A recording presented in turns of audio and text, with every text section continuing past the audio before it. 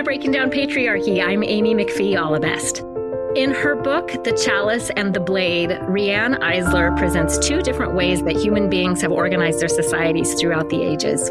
One mode of organization she calls dominator culture, and the other she calls partnership culture. Dominator societies have the following features: rigid male dominance, where one man or one small group of men enforces their will over all of the other men and all of the women, a high level of violence and abuse, and a system of beliefs that normalizes such a society. On the other hand, a partnership model is characterized by democratic ideals rather than hierarchies, equal partnership between men and women and people of all genders, a lack of tolerance for abuse and violence, and a belief system that validates an empathetic perspective. So over and over again throughout the podcast, we've seen examples of dominator ideologies taking over their societies and causing all kinds of suffering. And we're going to talk about another example today, the dictatorship of General Rafael Trujillo in the Dominican Republic in the 20th century. And we're going to learn about this history of the Dominican Republic through the book In the Time of the Butterflies, and also more of the history of the Dominican Republic more broadly. And here to help us do that is our guest, Sarah Lopez. Welcome, Sarah. Hi, so happy to be here. So happy to have you here. I'm wondering if you can start us off by telling us a bit about yourself. Sure. So I'm Sarah. I use she, her pronouns. My mother's from the Dominican Republic, and she immigrated in the early 90s. My father is Honduran, who also immigrated in the early 90s. So I grew up with this awareness of immigration, of other cultures. I wouldn't really call myself American, but I've definitely now grown more attached to that label just by nature of growing up in the US. I grew up in a super multi-generational family. I was surrounded by my mom's family largely and my grandmother mainly as like the central figure in our household. And I'm the only female identifying person in my family, in the children. So the only daughter of 5 children, which means I was very aware of gender and structures from a young age, just by nature of my brothers being treated differently than I was, or, seeing how my uncles interact with my aunts, things like that. So very aware, knowing that I wasn't, the same as my other siblings just because I was a girl, I guess. And particular with Dominican culture, I'm more tied to that side of my heritage just because I was raised by my maternal side of the family. My father is great, but we just weren't near his family very much. Yeah, so one super interesting thing of how I was raised is that my family was centered around my grandmother. We didn't really have a large patriarchal figure by the time I was born.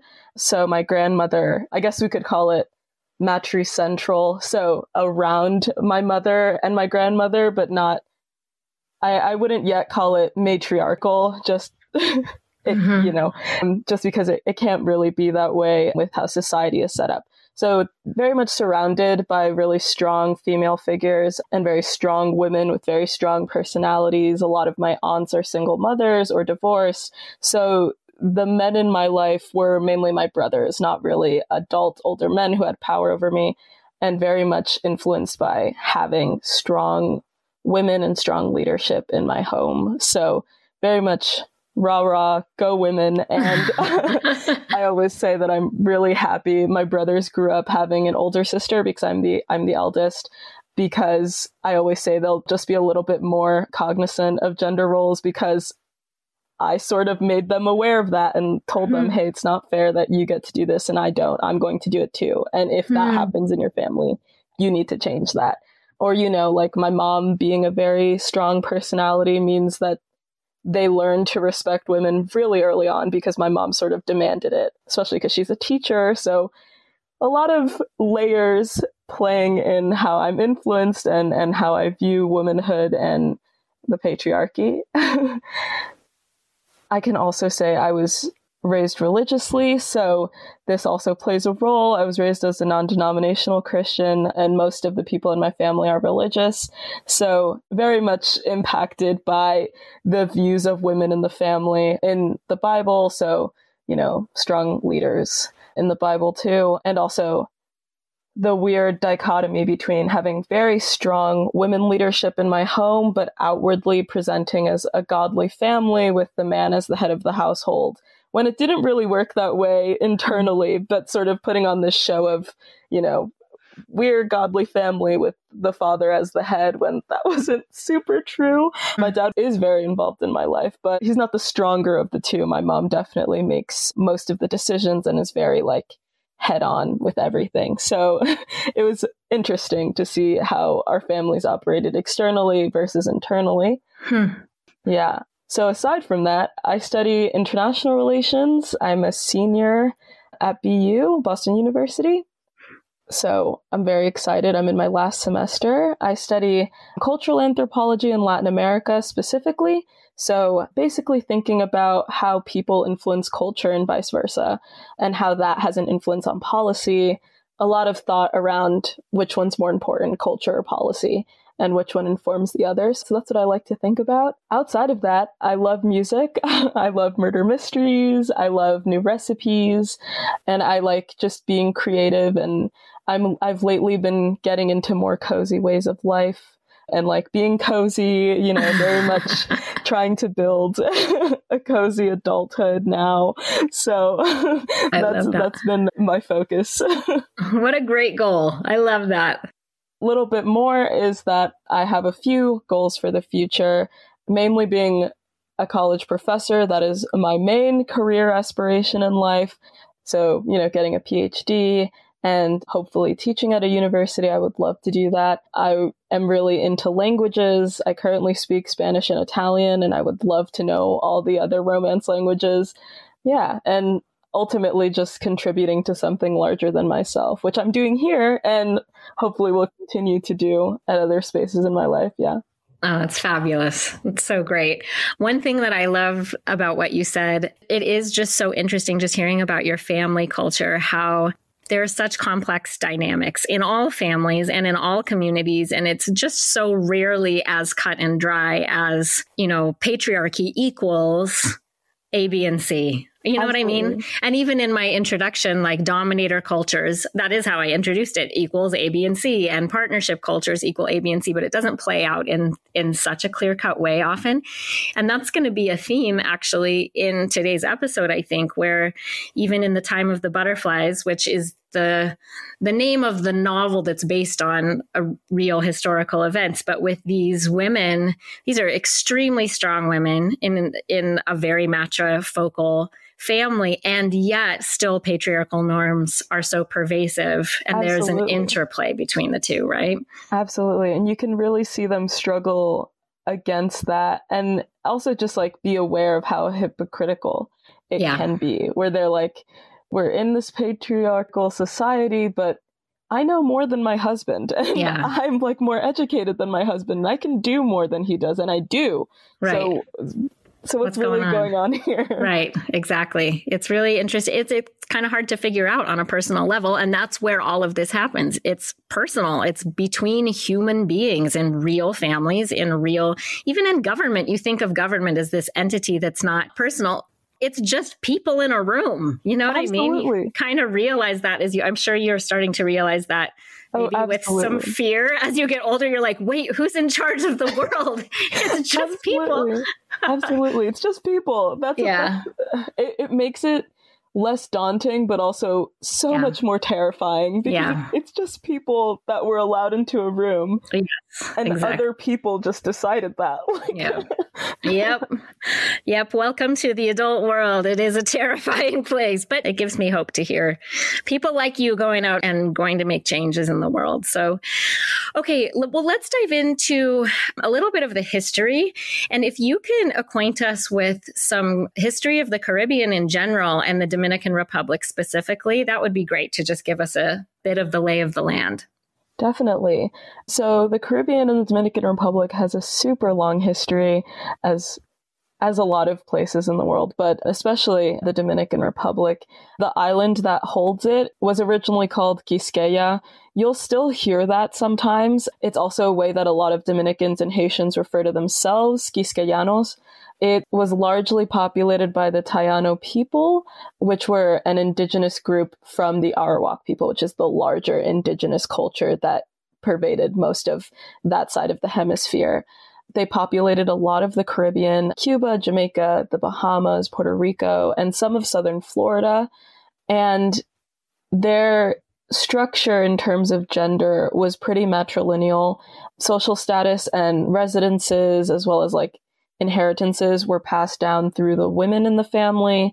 So one would live in the village of their mother. Chiefdom eligibility was passed through the mother's side of the family. While both men and women were able to be chiefs, it would largely be determined by your mother's social status. Women in the family were largely autonomous. They had extensive control over their lives and bodies in a way we don't really see anymore or are starting to see again. Many indigenous cultures still hold this, but outside of that, it's really not seen anymore. They participated in huge aspects of political culture. Many women were chiefs and continued to be chiefs down the line. And they were largely responsible for agriculture and food production, which was like the heart of indigenous culture, just nutrition. So they were hugely important roles in the family. And it's sort of what you see in the partnership culture that you mentioned at the beginning. And so in the winter of 1492, early 1493, you see first contact with the Europeans. And this is largely the West Indies that Columbus mistakenly calls the Caribbean. He lands first in the Bahamas, but when he does land in the Dominican Republic in January, he renames the island Hispaniola, which you will hear most people refer to it when they're talking about the whole island, geographically speaking. On most maps, it'll be labeled that as well. So fully erasing the name Quisqueya from written history. It's still very much orally said, but not really written down anymore or acknowledged by a lot of intellectuals.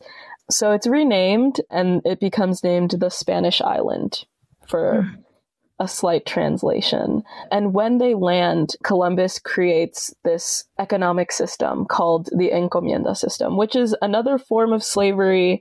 And it's a bit different from how British enslavement operated. It operates on a sort of quota for the indigenous people. And so there was a requirement to bring a tribute of gold, which was really abundant on the island, or spun cotton. And if you were unable to bring that to the European governors, so to speak, who like headed these villages, sort of took over the structure of the island. If you were unable to bring that to them, there would be insanely cruel punishments. You could lose a hand, you could have your child taken from you. And so we begin to see this sort of cruelty, and it begins to kill off the Taino people. There's also the introducement of different bacteria, different viruses, different hygienic practices entirely. So we start to see both sort of like a biological warfare and physical cruelty as well.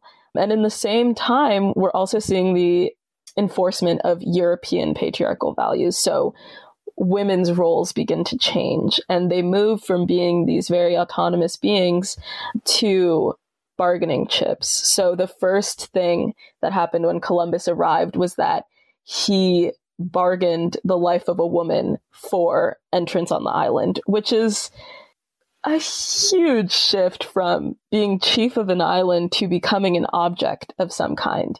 So we start to see that, and it's really difficult and it's really confusing for a lot of people to move from being a fully human being with roles and respect, and then moving to almost like a form of currency. Wait, can you tell me more about that act? I've never heard that before, that Columbus traded, what woman was it? She was, if I'm remembering this correctly, she was the daughter of a chief or related to the chief in the village, and was sort of brought onto the ship by request of Columbus as a peace offering. Oh my gosh. So to speak. And they treated her very well from the very rare written reports. And it was just strange to me when I read about it, just thinking about like, like she suddenly became not a person and rather like a peace offering. Oh, sorry. I mean, I'm just having a hard time believing that she was treated well. Like, why would they want a woman on a ship full of sailors who hadn't had access to women in several months? There's only one reason they wanted a woman on that ship. Absolutely. I don't think she was treated well. It's sort of not they claimed what that happens to her. You get like sort of one line or a footnote in a lot of historical sources, and then you don't really hear about her again, which is really disheartening and also odd, like really weird. It's not really well recorded what ends up happening to her. So one can only hope that she gets off the ship. One doesn't really know. There's another moment when they return to the Dominican Republic. So they made several trips, and one of the trips away from the Dominican Republic, they took a few of the Taino people to Spain to meet the king and queen of Spain. And this is when the encomienda system is just sort of starting up, and the king and queen are like, what are you doing to these people? And why are you doing this? And it's really one of the moments where you realize that, oh, Columbus was actually a really bad person, also in the eyes of his contemporaries, not just, retrospectively, but right now. Wow. So it is very strange. Oh. Well, wow. Thank you for illuminating that. That I hadn't learned almost any of that, to be honest. When I've learned about the Spanish conquest of the Americas, it's been more focused, I guess, in just classes I've taken on Aztec and Inca and kind of the other side of the continent. I have really not learned very much at all about the Caribbean and the West Indies, and almost nothing about Columbus. And in fact, when I was a kid, I'm the generation that we were still learning about Columbus as a good guy. And so it's been a transition from me to your generation that I'm really glad that the real stories are finally being taught in school. Really glad. Yeah, and they definitely are. I mean, I remember in kindergarten, I definitely thought Columbus was like this great guy. Yeah, the hero. And like, I think in high school, I really only learned that the West Indies were the Dominican Republic and the Caribbean. I had always assumed that he had made contact with the U.S. because that's sort of how it was taught. But it was, yeah. So it's great that you named that. It's definitely not spoken about very much. And it's starting to now. A lot of people are, especially with Hispanic people, starting to reckon with their race and ethnicities and what makes up our culture. A lot of people will begin to start thinking back to the Taino people and like trying to trace their ancestry there. Have you done that, Sarah, actually? I haven't. I am always interested. I'm really curious. From the few classes that I've taken on like African enslavement and the slave trade, I do know that if I were to trace my African ancestry or indigenous ancestry, a lot of it would be from the Congo. That was the main nationality that was enslaved in the Dominican Republic and brought to the Dominican Republic. But I'm really curious to see how much of my culture is attributed to that, because my grandmother also isn't fully Dominican. Her father was a Black Englishman. So I'm curious to see like where it all comes from. Yeah. That is really interesting. Okay, well, this is fascinating history. So sorry to derail you for a moment, but you can jump back in wherever you were on the chronology. Awesome. So really early on, about 20 years later, and at the start of it too, but you really get to see these revolts against violence. So a lot of people don't talk about how combative and defensive people actually were of their culture and of their land. So you really start to see revolts against violence in the first decade or so of this contact. So in 1519, this is the most notable early rebellion that you see. It's called Guarocuya's Rebellion, and that's the name of the man who headed the rebellion. In a lot of history books, he'll really be known as Enriquillo, or like a sort of nickname for Enrique, which is a little demeaning that he was given a nickname that would really be given to like a toddler. You wouldn't really call a grown man that, but that's how the Spaniards called him. So Guarocuya was a chief of the northern geographical area of the Dominican Republic. And he was raised in a monastery. So something that I didn't mention at the very beginning was when we had first contact with Europeans, we also had first contact with religion. And when I say religion, I mean more like the Abrahamic religions, so early Christianity and things like that. So you get a lot of monasteries that are set up in the island. And you see a lot of religion in the time of the butterflies. So this is sort of where its roots begin, are with these Franciscan priests primarily having these monasteries in the villages. And they were largely a group of people who were against the encomienda system, but received... I mean, they were European, so how much could they have actually told Columbus no or told their governors no? So that's Guarocuya's contact with the Europeans, is through religion, through the monasteries. When he comes of age, he takes on his chiefdom, and in 1519, his wife is sexually assaulted by a governor of the village in the territory that the governor controls. And he's aware of the laws and the way the administration works. So he goes to the Spanish courts and he tells them, my wife was sexually assaulted and there needs to be retribution. You guys enforce the laws. You need to enforce this one too. And he's dismissed.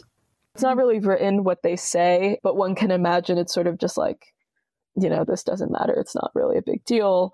And he sees that happen and is just completely ignored, and he decides he's going to leave. So he establishes the first Maroon community in the Dominican Republic. So I guess Maroon communities are like autonomous structures that exist, and they're usually in like really treacherous geographical areas because that way they can be enclosed and not easily reached by other people. So the northern part of the Dominican Republic is really mountainous and super treacherous. So he decides to establish a Maroon community there. And when that happens, there's raids going on. So they continuously form raids and they retreat back and they steal supplies and they retreat. And the Spanish soldiers declare war on this Maroon community, but are unable to even start that war because they're unable to navigate the terrain. So they can't even really make contact at all. And so a few years later in 1534, so this is going on for about a decade or so of raids, no ability of the Spanish soldiers to really enforce the war that they declared. In 1534, you see the violent relationship dissipate. And this is largely because the Maroon community encloses itself and sort of stays where it is. And Guarocuya has talks with the Spanish governors, and the Spanish are trying to negotiate for them to come back. And he sort of says, no, you'll leave us alone and we'll leave you alone, and let's leave it at that. And so that's what happens. Within this time period, you're seeing more Maroon communities begin. More people are escaping. Enslaved Dianos are escaping. You're also seeing freed Africans who have now arrived on the island at this time begin to escape as well. So you're seeing huge pockets of freed people, freed non-Europeans, and they continuously raid the island, raid the Spanish territory, and smuggling out enslaved people for most of this century. So you're seeing a lot of little squabbles, a lot of little violent raids, but there isn't really a full-blown war per se yet. And we'll see that in this 18th century. So throughout the 16th century, we see loads of these communities. And then the most famous one, which I thought would be interesting to highlight, was called Le Maniel, which is on the border of what at this time is the French Saint Dominique and the Spanish Santo Domingo. So the Dominican Republic and Haiti. And it's on the border, which is also mountainous. And the reason I wanted to highlight this one is because there's particular notes about how women in these communities operated. And they were largely the ones who smuggled enslaved people out of the Spanish territories and into the Maroon communities. They smuggled materials and people to freedom. So I thought that was interesting to highlight. Yeah, amazing. Because you're still seeing the autonomous roles that previously existed continue to exist in these communities. Yeah, and so I'll quickly just move into the most famous revolution on the island, which is the Haitian Revolution. It starts in 1791 by Toussaint, and he leads this very violent revolution. He's a freed Black man, and he leads this very violent revolution against the French. And he then imposes this very European standard of living on now what is no longer colonized by Europe. So it's really interesting that he still decides to keep most of the structures in place. And then in 1805, the self-proclaimed Emperor of Haiti, Jean-Jacques Dessalines, he invades Santo Domingo and occupies it. So the Dominican Republic is colonized and occupied for longer than Haiti is. It only really becomes completely independent in 1865, which is a little less than a century later than Haiti, who becomes freed in like 1790s, or begins the process of freedom in 1790s. Got it. So you have like these side by side. I mean, that's one of the interesting things about the island. You have this side by side. You have French controlled Haiti and Spain controlled Dominican Republic, and they're having their wars of independence kind of independently of each other side by side. Okay, and so Haiti was independent first, then Dominican Republic. Okay, but one of these French guys who frees Haiti then tries to invade the Dominican Republic and take over the other half of the island? Yes, and does so successfully. I wouldn't say that it's a full occupation of the Dominican Republic. It was largely like the southern half that was occupied by Haiti, and then you have other parts of it that are occupied by the Spanish still. So in 1821, the Dominican Republic declares independence from Spain completely, entirely. And there's war that's going on in the early stages of this. So there's parallel revolutions happening. Of course, we have the Haitian Revolution, 1790s, early 1800s. That's happening like right after, or maybe just on the cusp of the French Revolution. So French Revolution, Haitian Revolution. The Dominican Republic sees Haiti revolt. And this was like the big scandal of the Haitian Revolution, was that once you see people not in power revolt, you realize, oh, I have no power. And then you revolt also. Mm-hmm. And so in 1807, this really interesting figure pops up in the Dominican Republic. His name is Simón Bolívar. And he begins the fight for freedom in the Dominican Republic in around 1807. And this is when Haiti is trying to occupy the Dominican Republic. So you're seeing parallel warfare happening. So one, they're fighting the Spanish, and two, they're fighting the Haitians. And they're trying to grapple with this really weird mixed identity of, technically, Haitians and Dominicans have a lot of the same ancestry, just happen to be colonized by two different European countries. It's really interesting. So you're seeing them contend with all these things. And so they're finally sort of liberated from Haiti in 1844. And sort of the final independence from Spain is listed as 1865. And I think that's like final like economic freedom as well, economic independence. So they become a free country in 1865. And then you see an occupation of the United States until 1924, which is unbelievable. Yeah, how did that happen? I've never even thought about it, Sarah. How have I never thought about this before? Oh my gosh. So from what I understand, the United States sort of had a military occupation of the Dominican Republic in the name of democracy and freedom, and I'm saying all of these in quotes because it's rarely ever true when the United States occupies a place in the names of those things. That's rarely ever true.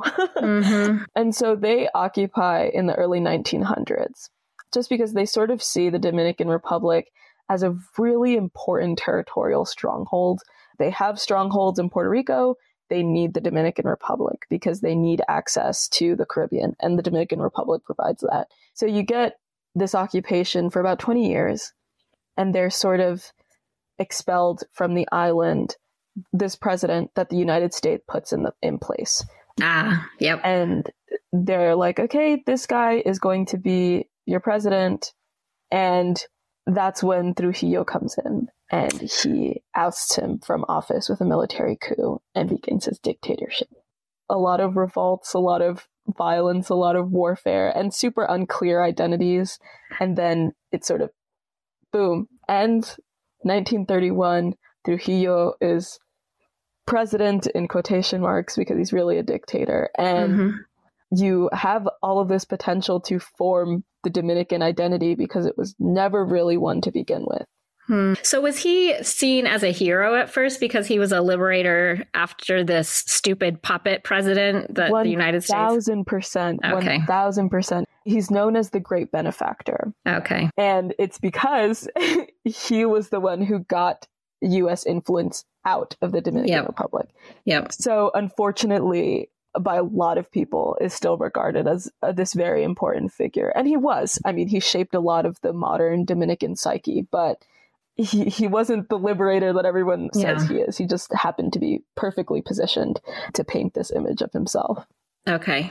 Wow. Well, that was a fantastic history lesson. I'm so glad you're going into education, Sarah, because you're such a great teacher. This is so fascinating. Okay. So, and you've taken us through then the first third of the 20th century. Trujillo has taken over. And maybe we can shift gears a little bit into specifically the aspect of his personality and kind of his cult of personality that was very much patriarchal and around this kind of Latin American culture of machismo. Could you tell us about that? Oh, absolutely. Yes. So his cult of personality was very strong. I mean, he was in the Dominican army. He was a general. That's why he's referred to as the general. And he took over the entire government. And because he was a military man, he presented himself as very strong, stoic, very much the stone-faced man that he was. And he was obsessed with this idea of domination, power and domination, both politically and socially. So politically, he was very interested in being aligned with who the power was. So sometimes he would be aligned with the United States. And then during the Cold War, he would shift and he's, communist, and then he would shift again. So he was constantly playing a strategy. He was constantly looking at what was happening in the world and choosing to align himself with the most powerful people there. And one way that he enforced this image was with godlike illusions. He would, often in the household, it was required that you had a picture of the Trinity and you had a picture of Trujillo. And those were crazy the people, in your door frame. My grandma, she was born in 1931. So she was raised, married, had children during this dictatorship. Wow. My mom was born in 1966, 2 years after the dictatorship ended. And she was the fourth child of her generation. So already had a huge, bustling family, relationships. So my grandma really grew up in this idea of the Dominican Republic as a dictatorship. And she used to say that, you would pass the portrait of Jesus and you would cross yourself and then you would, say to Trujillo, God bless Trujillo. And then you would continue with your day. Wow. So it was definitely a surveillance state. You were very aware of his presence, of who he was. And so it's once again this domination that's in the psyche, you know that Trujillo's watching you. And he had quite a few nicknames. I think I mentioned the benefactor one. He was the benefactor of the motherland. In the time of the butterflies, you'll also hear him referred to as El Jefe, or the boss, which he very much was. His personality was to be the most powerful and the dominator. And so that really defines what it means to be a Dominican man above all else. And by nature, a Dominican woman as well. Okay, yeah. Tell us more about that. What was the gender dynamic like at the time? And was there any pushback from, well, we know there is because that's the topic of today's episode, is the pushback of the women against this machismo. And could you define machismo for us, for listeners who don't know? Sure. So machismo is this idea of a man with an extreme amount of power, but an extreme amount of sexual liberty and sexual libido. So a lot of it was about, being a man's man and being a player and having lots of women. It's very common in the Dominican Republic at that time to have multiple wives. Usually you'd have your wife and then you'd have a lot of mistresses. You couldn't legally have more than one wife, could you? Or it was just understood? Okay. No. So you couldn't legally have one wife because, once again, we're a very Christian nation. Right. One man, one woman, quotation marks, so to speak. But you do know, there's this sort of understanding that in order to be a man, you need to be having lots of sex and have lots of women. It would be odd to have one partner or to have had one partner at one time. So it was definitely an understanding, like, you know, a woman has one husband, but a man doesn't necessarily have one partner. Usually there's one main family that's supported, and then you have little mistresses to the side. I don't even like calling the women mistresses because that feels wrong, but you have other partnerships that you're supporting too. And did you say that even played out in your family of origin too, Sarah? Definitely. Yeah. So my grandfather had multiple women. I'm only aware of one because the kids that he fathered with that woman were very close to my grandmother's children. So my grandmother was aware of her and knew her and sort of helped her financially sometimes too, because these women have this understanding of, like, what else could you do? There's no way to want the life that you're living, because, you know, who would willingly choose to be an unmarried woman with children in this super Christian, super strict culture? You know, you wouldn't want that, because you'd be seen as this loose woman and you wouldn't be able to keep a job. You wouldn't have a standard form of income because you're waiting on this man to send you money, who maybe one month all his kids need to go to school, all his real kids in quotation marks. Then your kids don't get anything. So my grandmother always talked about sort of feeling bad, and she was never really angry at the woman, but very angry at her husband for forcing this onto somebody else. You know, it's hard enough to support one family. It's even harder to try and support them on your own. Yeah. So yeah, I'm very aware of, like, my step aunts, so to speak, and they're all very nice. Wow. I think that's really insightful and wise and charitable also to talk about them as mistresses does have a certain connotation when really they were victimized by the system, which is what I hear you saying. Yeah. If I could touch on one thing that I think is interesting, in this era, you see feminism happen. Of course, this is parallel to feminism movements happening in the US too, and other places in the world. But you're seeing two types of feminism. So there's feminism in quotation marks. And this is the feminism of what you would call a Trujillista, or a woman who greatly supports Trujillo. It was a way to signify to the world that, yeah, the Dominican Republic is a liberal democracy. And yes, we give women their rights. Of course we do. Why wouldn't we? Any, you know, sophisticated Western country would do that. But it was just a way to sort of not show to the rest of the world, oh, this is a dictatorship. You know, that's why a lot of people don't know about it, is because Trujillo was a great marketer, incredible at shaping the image of a country. And so a lot of people just sort of was like, yeah, you know, Dominican Republic's one of the democracies in the Caribbean, awesome. When in reality, it was this dictatorship for 30 years that had a very clean image.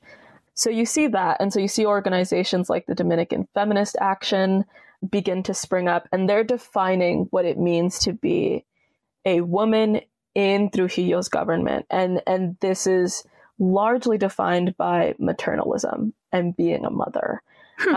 There's a lot of public health messages that come out at this time, and they're talking about how a woman's social obligation and political duty to her country is to be a mother and to have children and to, you know, raise these children up in the way that they should go, and to make sure that they serve their country. So at this point, you know, abortion was a crime, illegal. It definitely did happen. It was just unsafe and very not a great idea. So you see a lot of these traditional gender roles. Women are in the home, they're mothers, they serve their country by having children. And then you have actual feminism in the Trujillo era. And this is largely because there's an increased attainment of education happening at the same time. One woman that I really want to highlight is Dr. Evangelina Rodriguez. She's the first woman to ever graduate from medical school in the Dominican Republic in 1909. And she was one of the faces of the feminist movement. She was one of the most outspoken critics of Trujillo. She often wrote lots of books and articles and talked about broad economic reforms and social reforms. At the same time, she provided a lot of medical access to poor people, and she was a Black woman, racially Black, phenotypically Black, and very much accepted that. She was unfortunately murdered by the Trujillo administration in the early 60s because of how outspoken she was. I don't want to be graphic, but she was sort of left at the side of the road. It was very much a death without dignity and without the dignity that she deserved. And so she was a great leader in the feminist movement that existed in the Dominican Republic at the same time. Oh, I'm so glad you brought her up. I've never heard of her before, so I'm grateful.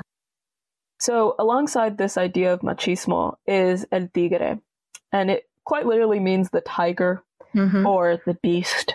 And it gives you an idea of what it meant to be a man, and it meant to have this prowl, this hunger. So it's really weird. And it was all about domination and power. Usually in urban spaces, you'll still hear it today. It's usually a compliment for men, el tigre or el tiguerazo. It sort of just lets you know that, oh, you're a man, with lots of emphasis on the idea of domination and sexual prowess. And so Trujillo was seen as like the most tiger of all the tigers, right? Oh, like the biggest tiger. Yeah. So let's move on to the book that we read, which again, for listeners, this is a really great book. I thought it was such an interesting and really digestible and engaging way in to learn about the Dominican Republic. Did you like it too, Sarah? Absolutely. This is my second time reading it. My mom sort of made it required reading in our household. Oh, I love it. And I love it. I think it's really, storytelling is the best way to teach about a nation. So I thought it was phenomenal. Yeah. So yeah, highly recommended. So it's by the author Julia Alvarez. And I'll just give a really quick summary of the book and a bio of Alvarez. The author was born in New York City in 1950, but her parents returned to their native country, the Dominican Republic, shortly after her birth. 10 years later, the family was forced to flee to the United States because of her father's involvement in a plot to overthrow the dictator Rafael Trujillo. Alvarez has written many novels, including How the Garcia Girls Lost Their Accents, another really highly acclaimed and famous book, and then In the Time of the Butterflies, which we read, and then she's also written many books of poetry and several books for young readers. And she's won many, many awards. She received the National Medal of Arts from President Obama in 2013, and she's just a phenomenal person. And then this book that we read, In the Time of the Butterflies, was published in 1994. So really quickly, I'll also just provide a summary, and spoiler alert, I am going to just tell everybody what happened, but this is the true story of four sisters. It's the Familia Mirabal, and these four sisters were named Minerva, Dede, Maria Teresa, and Patria. And they lived in the DR during this time when Trujillo was the dictator, which lasted, like Sarah talked about, from 1930 to 1961. And yeah, also like you talked about, Sarah, these sisters had grown up thinking that Trujillo was a benevolent and perfect leader. They had a picture of them in their house like everybody did. But it was at boarding school that Minerva, one of these sisters, she meets a girl named Sinita. And Sinita confides in her, like, I don't want to tell you this, but you need to know the truth about the dictator, about El Jefe. Their glorious leader had arranged the murders of all the men in Sinita's family. And so Minerva's just like, just spiraling. She's like, can't believe that this could be true about this person that she admired and that everybody knew was this wonderful, benevolent person. But eventually she does believe her friend Sinita, and the Mirabal sisters make a political commitment to overthrow the Trujillo regime. And they're harassed and persecuted, and eventually they're imprisoned. And all of their family members suffered retaliation from the military intelligence service. And then as vengeance for their political activities, Trujillo ordered that the 3 older sisters should be assassinated, along with their driver, whose name was Rufino. And so one day, while they were returning from visiting their husbands in jail, the women and the driver were stopped by Trujillo's men, and they were beaten to death. And then their vehicle that they were in, the car, and their bodies were dumped off a cliff to make it look like it was a car accident and the car had gone off the edge of the cliff. So the death of those sisters, which many Dominicans knew as the butterflies, las mariposas, that actually was an event that incited the overthrow of Trujillo and a return to true democracy. So I just want to highlight just a couple of things from the book. And maybe what I'll do is just read a passage and ask you what you think of it. Sarah, does that sound okay? Awesome. So one of the themes from the book was women's participation in and perpetuation of patriarchy. And we've talked about this a lot on the podcast, that it's not just all men are, dominators and all women are victims of it. Again, like we said, it's so much more complicated than that. First of all, patriarchy harms men as well, like we said. And even like I just read in that summary, these women's husbands were also put in jail. Trujillo persecuted everybody, regardless of gender. Everyone was terrified of him. Everybody was subject to his violent whims.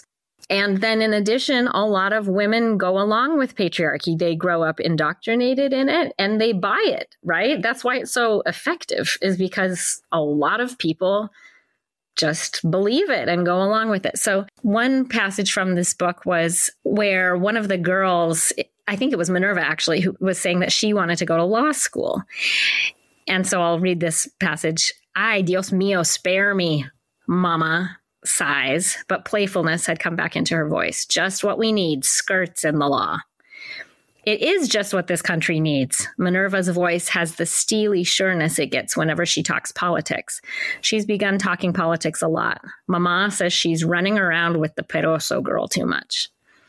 So again, here's this example where it's actually Minerva's mom who's like, oh, great, just what we need, skirts in the law, right? And you're being influenced by this other girl. So I wanted to ask you, Sarah, have you experienced that, women upholding patriarchy? Short answer, yes, I have. And largely in the church or in religion, a lot of women sort of learn this way of being a godly woman, and it's largely to defer to your husband. And I remember confronting my mom about this. I had spoken earlier about the internal and external hypocrisies that sort of exist in my family. And I remember asking my mom, you are not submissive to my father. You have never been that. And why do you enforce that so much? And she was sort of stunned. She didn't really have an answer for me, but it was something that she had always taught me as the head of the household is the man, the woman follows. And it's sort of like, I remember seeing this image of an umbrella, and the umbrella is God as the head male figure in the family. And then the husband holds the umbrella, and then the woman always positioned slightly under, and then the children. And I remember being so mad because she would treat my brothers with a lot more freedom and a lot more trust than me. And I was always so mad. I was like, I'm the oldest. I know more. I'm more experienced. You should trust me the most. And we're still contending with this. She's definitely a lot more able to see my perspective now and definitely trust me a lot. But it's these subtle moments of upholding the patriarchy where all of a sudden I couldn't play outside with my brothers because, I was 10 and I was hitting puberty. Or all of a sudden, Sarah is walking around with a towel because she just got out of the shower. My brothers do that all the time, but I can't do that. I have to wear a robe, or I have to be fully clothed in the bathroom first and then leave. Or these small little ways of diminishing who you are, because that's what the patriarchy does. It diminishes who you are for the sake of upholding this gender role or gendered version of yourself. So it's like you experience that, you get so sad. I remember being angry at first, and then I was just like sad. I was like, oh man, she also had to live her life like this. Like she's a strong woman now. I can't imagine how it was growing up being this loud and intelligent woman and being told constantly, like, you know, you're not going to be as smart as the man next to you, or you're not going to be as important as the man next to you. Your opinion isn't going to matter as much as the man next to you. And you sort of internalize that. And she and I are very much two sides of the same coin. We're both loud. We're very opinionated. We focus on education a lot. And so I had to learn to be a strong woman through her, and then also be confused when I would see herself intentionally diminish herself. It wasn't done to her. I mean, it was previously, but she would do it to herself as well, just because she was so used to enforcing this idea of the patriarchy. So like when the mom says, oh God, more skirts in the law, there's probably a moment in which she gave up her dreams to have a family very young. Maybe she wanted to be the skirt in the law. Maybe she wanted to be Elle Woods and wear bright pink in a courtroom, and was unable to obtain that education. I always think about how heartbroken mothers must be. I think a lot about this quote from Alok, who's an incredible, phenomenal person. And they talk a lot about how their freedom from the gender spectrum confuses a lot of the people in their family, particularly the women. And they say this thing, and they're like, how dare you show me all the things that I could have done?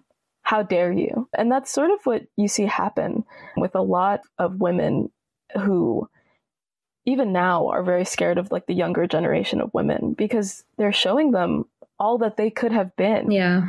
And just didn't have the opportunity to do so, didn't have enough voices or, you know, enough power, there weren't enough cracks in the foundation yet to really tumble the system. And so you see this sadness of, how dare you show me, and anger. How dare you show me everything I could have been?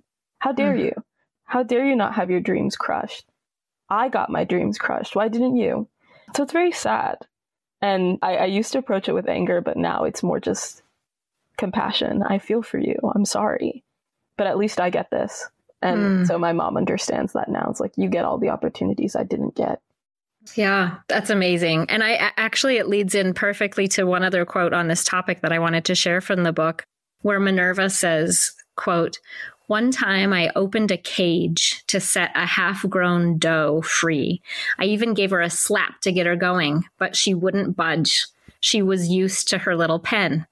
I kept slapping her harder each time until she started whimpering like a scared child. I was the one hurting her, insisting she be free.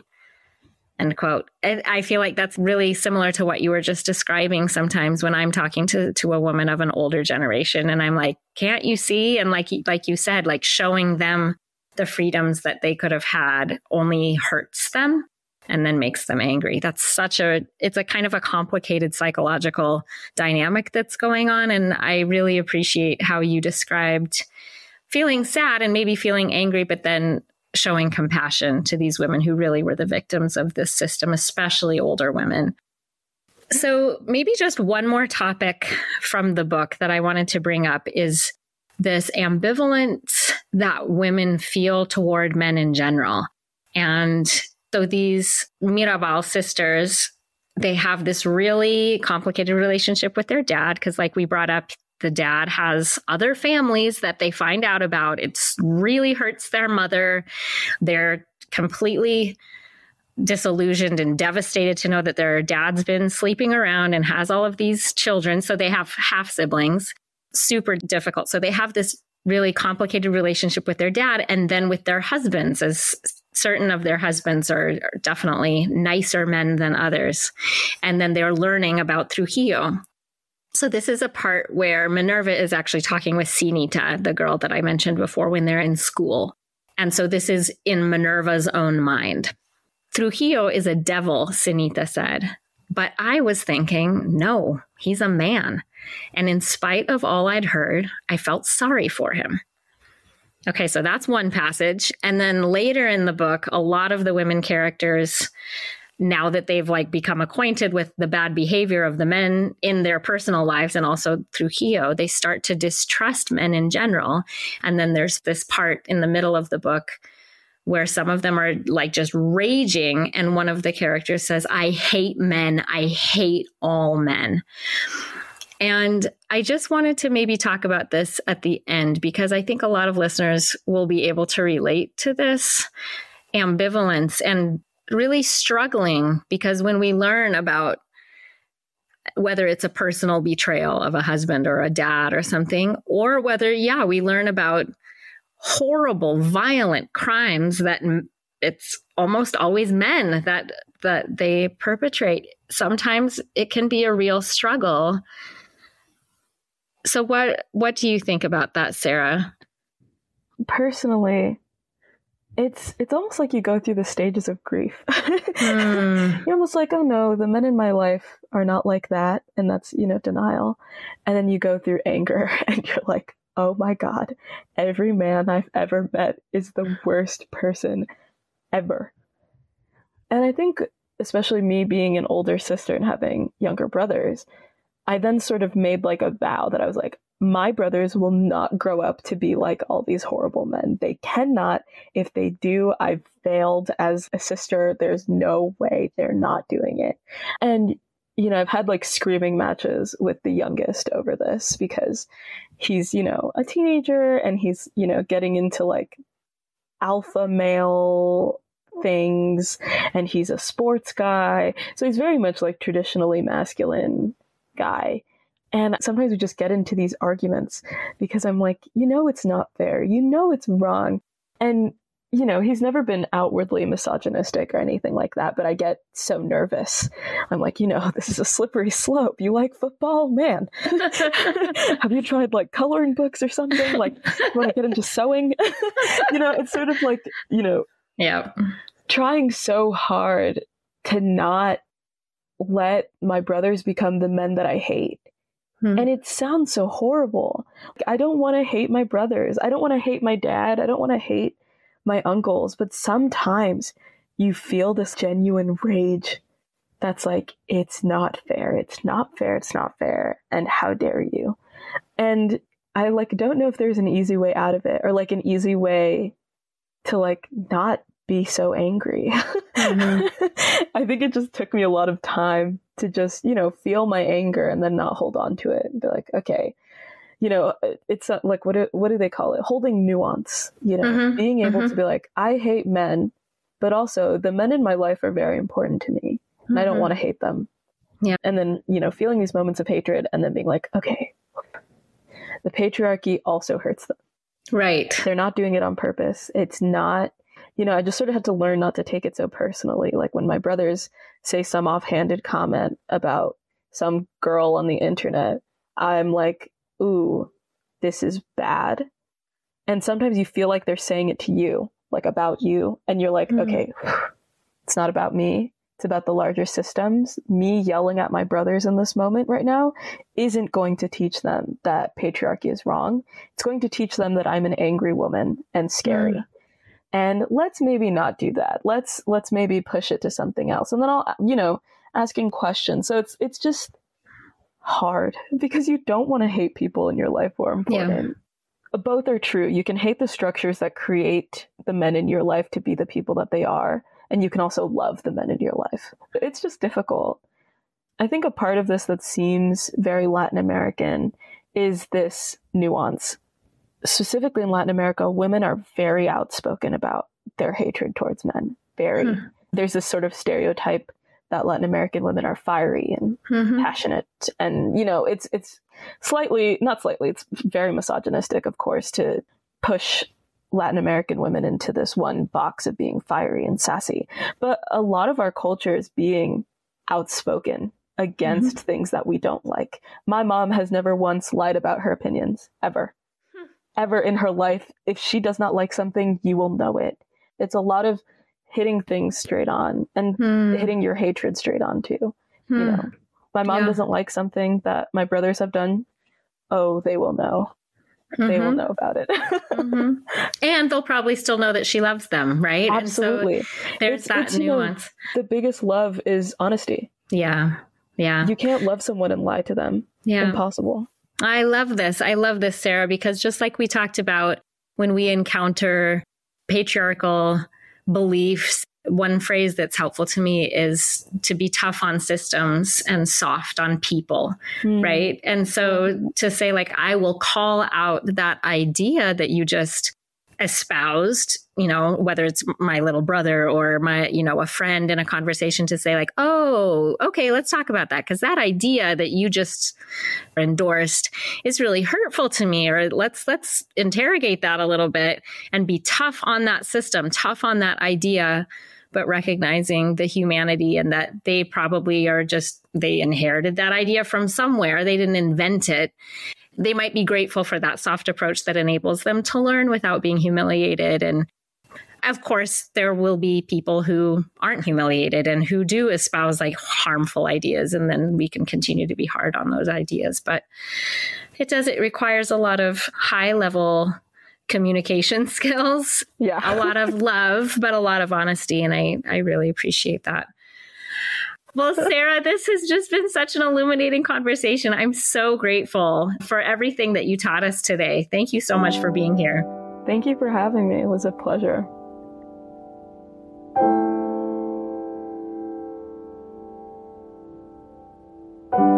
Before I go, I'd also like to thank Sam Rose Preminger for our production, Brianna Jovan for our editing, and Lindsay Alabest for our social media. And thanks to all of you for listening. As always, you can head over to our website at breakingdownpatriarchy.com and our Instagram account at @BeDownPatriarchy for additional content and resources for today's episode. And if you'd like to help support the podcast, please consider sharing it with others, posting about it on social media, and leaving a rating and review on Apple Podcasts. That's all for this week, but be sure to join us again next time as we continue to become more educated, informed, connected, and active on Breaking Down Patriarchy.